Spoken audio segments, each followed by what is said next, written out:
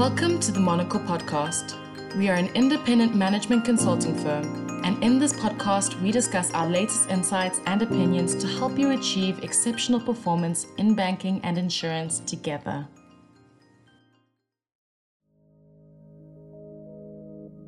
Welcome to the Monocle Insights podcast. I'm Guy Wilding, research lead at Monocle. And earlier this year, the financial sector held its breath as we saw several bank failures on both sides of the Atlantic. Major development in the banking world. The FDIC just reported the California regulator shut down Silicon Valley Bank. This is the biggest failure since 2008. In a shotgun merger engineered by Swiss authorities and announced on Sunday, UBS will buy rival Swiss bank Credit Suisse for more than $3 billion. Now that the dust has settled, it's become clear that Silicon Valley Bank and Credit Suisse, two of the biggest victims, suffered from significant failings in their risk management capabilities. So on today's episode, we're joined by Wiehann Weerts, director at Monocle Netherlands, to unpack what's been happening in the world of banking over the last few weeks, as well as chat to him about building strategic data assets, specifically around balance sheet management, and how that remains a core capability that banks just cannot neglect. So, Wiehann, welcome back to the podcast. As always, it's great to have you. Thank you, Guy. Appreciate the time. Perfect. So let's start with Silicon Valley Bank's collapse in the United States. And it seems to be largely caused by an unusual buildup in liquidity risk that eventually resulted in a bank run. What happened in SVB, and why are we still seeing high-profile bank collapses, considering the regulation overhauls that we saw following the global financial crisis in 2008? Yeah, incredible. So this very much feels like flashbacks to 2007, 2008 when I first joined Monocle. And on SVB, I think, Guy, we should probably break this down in simple terms. At its core, banks are intermediaries, right? They're taking deposits, which are both a chief liability and chief source of funds. Banks then take these deposits and lend them to borrowers and invest them in a range of fixed income securities. So the first source of vulnerabilities that demand deposits are redeemable on request. In other words, depositors can withdraw all their deposits from the bank at the push of a button. And the second source of vulnerability is that bank assets such as loans and securities are illiquid. In other words, it's costly to turn them into cash at a very short notice. So banks take in deposits that have a short maturity and invest them in securities and loans that have a longer maturity. The difference in the interest rates between these two is really, in essence, how banks make their money. Right. So what happens if lots of depositors want to withdraw their money at the same time? Well, then the bank would have to sell its securities to meet the withdrawals. The issue with having to sell securities is that their values might have fallen since they were first purchased by the bank. This can happen simply because interest rates have increased in the interim. The rise in interest rates, for example, pushes down the price of fixed income securities. So this could potentially mean that the bank does not have enough assets to cover its liability base or its deposits. This is where share capital comes in, or shareholder capital. It helps absorb the fall in the value of securities, acting as a buffer. But what happens when this capital is exhausted? Well, at this point, the bank is insolvent. So central banks and regulators have long recognized the fragility of banks and their susceptibility to bank runs. In the United States, standard deposit insurance is up to $250,000 per depositor per insured bank. And the equivalent figure in the UK is about £85,000. So this reduces runs by small depositors, such as happened to Northern Rock during the global financial crisis of 2007 to 2009. Very long-winded answer in getting to why SVB failed. So SVB was a banker to many tech, life science companies. So this meant that its deposit base consisted of many customers whose deposits were well more than $250,000 deposit insurance upper limits. And to give you an idea, 93% of SVB's deposits were uninsured, and it had the second highest ratio amongst large US banks. This was the first vulnerability. SVB's deposit growth since 2020 had been quite impressive. So the tech boom of 2020, 2021 meant that many of its tech customers were raising lots of money from venture capitalists and private equity investors and depositing this money with SVB. As a result, its deposits grew from $65 billion in 2019 to around $190 billion in 2021. So the bank invested a large part of its roughly $200 billion balance sheet in long-term assets and funded it predominantly with short-term deposits. A surprisingly high amount of SVB security portfolios had contractual maturities over 10 years, something like 80%. So by contrast, the 166 odd billion of non-maturity deposits used to fund these investments were mostly of very short-term nature and could be withdrawn by clients at any time. So the collapse of the tech boom from November 21 onwards meant that many of SVB's corporate clients were drawing down their deposits in 2022. So the high proportion of assets tied up in loans and held to market securities meant that SVB had not left itself a lot of room for maneuver should deposit outflows increase. So this meant that after exhausting its cash reserves and short-term liquid securities, the bank had to start selling its held-to-maturity securities. The problem for SVB was that, as well as the tech boom coming to an end, inflation was increasing and was not likely to be a transitory phenomenon as it was called in the beginning. So this meant that the Fed and other central banks around the world had rapidly raised interest rates to tame this out-of-control inflation. The US Fed's funds rate rose from 0.25% in March 2022 to 4.75% by Feb 2023. This very steep rise in interest rates meant that the low-interest held-to-maturity securities held by SVB dropped in value drastically. SVB's two vulnerabilities really created the perfect storm, and very importantly in this case, highly correlated tech firms became aware of that. I think this very much brings us back to I think, basics of good asset and liability management practices, which clearly didn't happen at SVB. Secondly, the Basel III liquidity coverage ratio, LCR, applies in the US only to the full extent for banks with assets above $250 billion. So SVB had a balance sheet of around $210, $212 billion as at December 22, which is below this threshold. So it only needed to comply to a less stringent modified version of LCR, applicable for banks with assets between $50 and $250 billion. So the less fast and consequent implementation of Basel III standards may partly explain why SVB's large maturity mismatch perhaps didn't receive sufficient regulatory attention. The consequences have been quite extreme. I mean, we've seen a lot of commentary around deposit insurance, especially here in South Africa as we look to implement. So on the other side of the world in Europe, we saw the merger of Credit Suisse into its biggest rival, UBS, which has caused considerable controversy. I was reading earlier that Singaporean bondholders are looking at suing the Switzerland government over their decision around the merger. But Credit Suisse have had continuous scandals which have weakened them as a bank, as an organization. One of those scandals more recently was in March that they announced there were material weaknesses in their financial reporting controls. In your experience, what have you found banks to be struggling with the most when it comes to regulatory and financial reporting? Yeah, so banks must ensure that they comply with a raft of regulations: Basel III, Basel IV, MiFID II, BCBS 239, and many others. So these regulations require banks to collect, store, and report a vast amount of data to regulatory bodies. And implementing and maintaining robust and trusted statutory and regulatory reporting platforms can be challenging for banks, largely due to the complexity and changing nature and how dynamically these regulatory requirements actually change, but very much fundamental basics as well. Good data quality and integrity. Coupling that with legacy infrastructure does cause challenges for banks to be able to report easily and adapt their data strategies to fulfill these regulatory needs. Of course, failure to comply with regulations can lead to severe consequences. Some of these include substantial fines, reputational damage, and in most severe cases, revocations of banking licenses. Therefore, both senior executives as well as regulators must always have access to accurate and reliable data to make well-informed decisions and manage risks in an effective and timely manner. Recent examples, like you mentioned, Credit Suisse, SVB, where poor decision-making has resulted in catastrophic consequences, has only served to further highlight the critical importance, I think, of accurate and reliable data in the effective management of these financial institutions. Now, Guy, I think what we've seen in the past few decades is the banking industry has really undergone a significant transformation. Due to technological advancements, banks are now offering services that were really unthinkable even a few years ago. Innovations such as fully digital banking, open banking, blockchain-based transactions, artificial intelligence, advanced analytics have become very commonplace in the pursuit of advancing and expanding services that banks provide to their clients.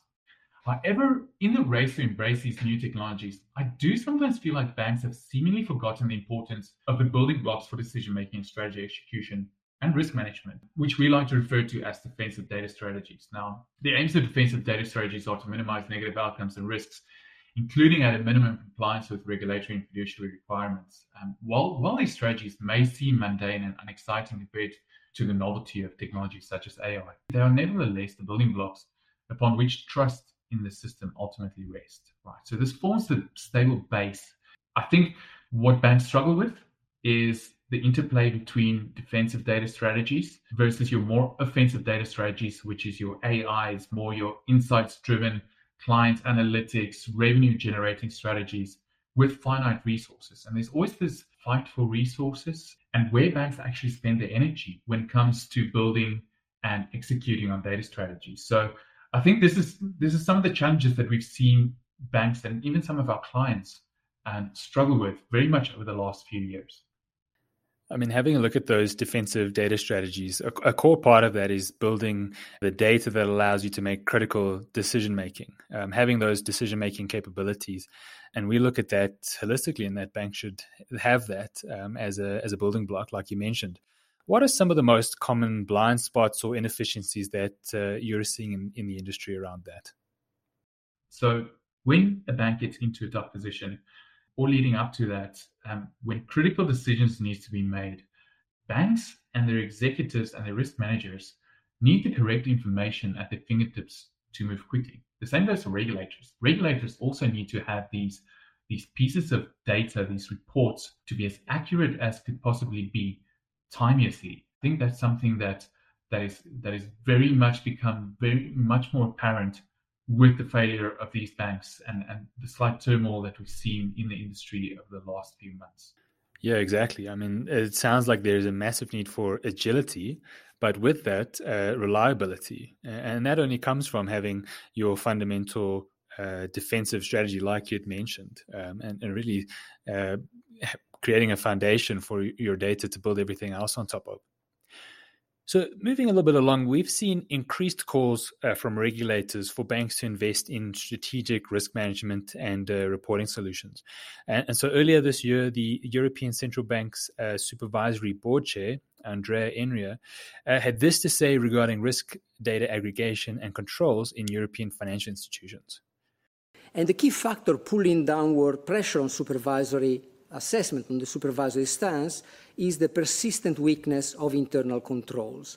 We found controls in deficiencies in risk control system, number of findings on the effectiveness of management bodies, in risk management, in compliance, in internal audit functions. We focus a lot also on difficulties in the IT landscapes and in risk data aggregation capabilities, which she deemed very important for risk management. Now, it's clear that effective risk management relies on robust data, which has brought up the argument for getting back to basics, like you'd mentioned, and developing what we phrase at Monocle as strategic data assets within large financial institutions. Now, you've had extensive experience with these types of projects, specifically around designing and building strategic data assets for balance sheet management and assets and liability optimization. Tell us a little bit more about these solutions and the value that they can provide, considering the complexity of implementation. Yeah, so Monocle Solutions, and I was fortunate to be part of a large initiative at one of the large banking groups in South Africa, focus very much on strengthening their defensive data capabilities as it pertained to treasury analytics and the reporting platform.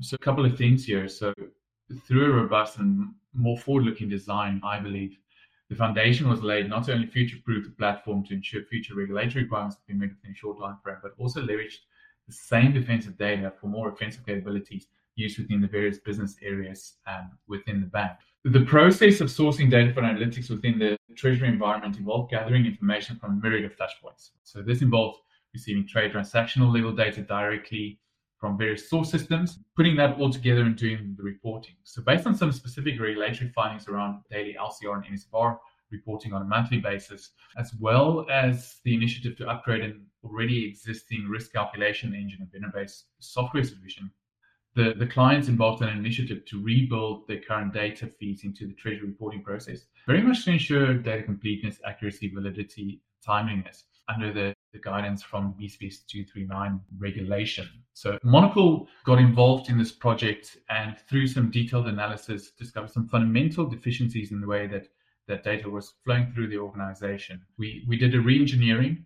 of the platform as well as including all of the franchises and their foreign entities, legal entities as platforms. very much focusing and grounding the base for the solution in defensive data sets, right? So what I mean by this, we grounded risk reporting in finance.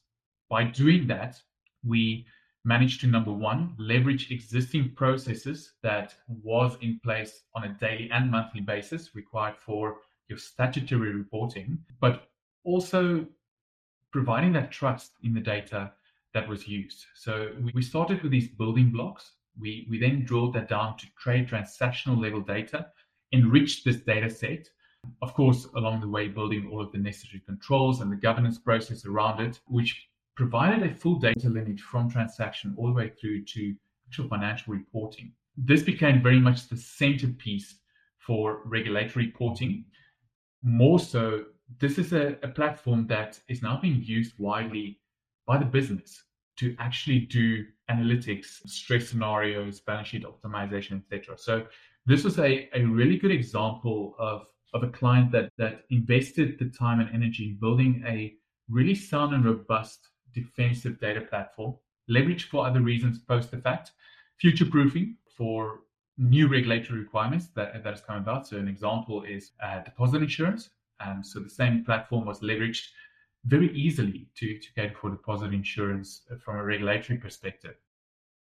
I love the phrase you use, future-proofing, because I think that's the real crux of defensive strategy, is to put something in that has a longevity to it, that's providing value, not just from the core purpose of putting it in, but actually providing value for further analytics outside of that domain.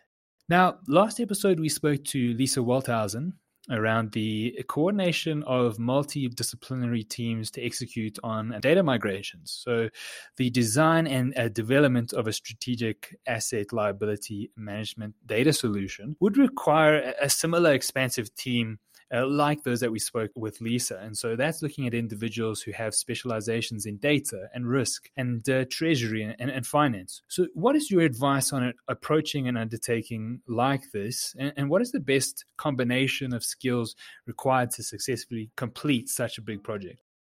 So firstly, I think what made this specific project a success was implementation of a strategic vision. Right. The project was very much driven from a regulatory perspective, but we took the business on the journey and showed them the value of what this data platform, really grounded again in a defensive data strategy, could offer them. So I think that this made the buy-in from business stakeholders, where regulatory requirements sometimes is a bit of a grudge purchase and not a place where people really like to spend time and resources. From a team perspective and from a project approach perspective, definitely the way to tackle these larger programs is in an agile and iterative approach.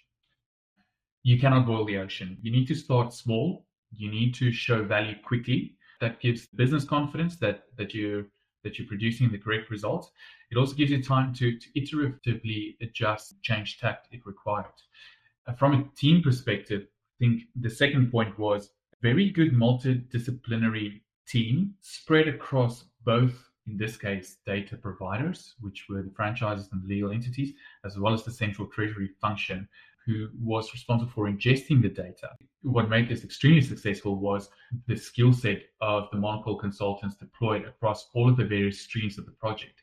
These included data engineers and people who could do data modeling, who could develop ETLs, who understood the architecture and the solution design. So having accountants who can assist and guide around the finance processes, quants and financial engineers. So to give an example, as one of the legs of this project, we actually valued the pricing and repricing of financial instruments from first principles to ensure that the data that we provided was actually correct and to regenerate cash flow. So I think the multidisciplinary teams spread across the various entities working together collaboratively in an iterative and agile approach was definitely one of the success factors of this project.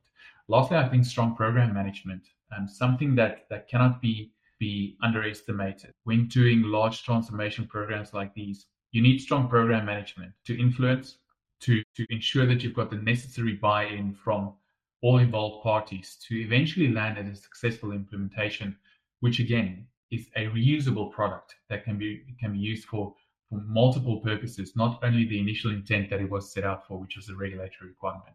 I mean, any initiative to build something like this is going to require a significant vision and buy-in across the organization, but also an intense amount of resources. So it's clearly not something to be taken lightly, but the benefits are just unmatched, like you've discussed with us. So, Wiehann, it's great, as always, to have you on the podcast and to get your insights, not just on consulting, but also what's happening in the market. And also just to talk about some of the less flashy stuff, but obviously the fundamental stuff that banks are built on.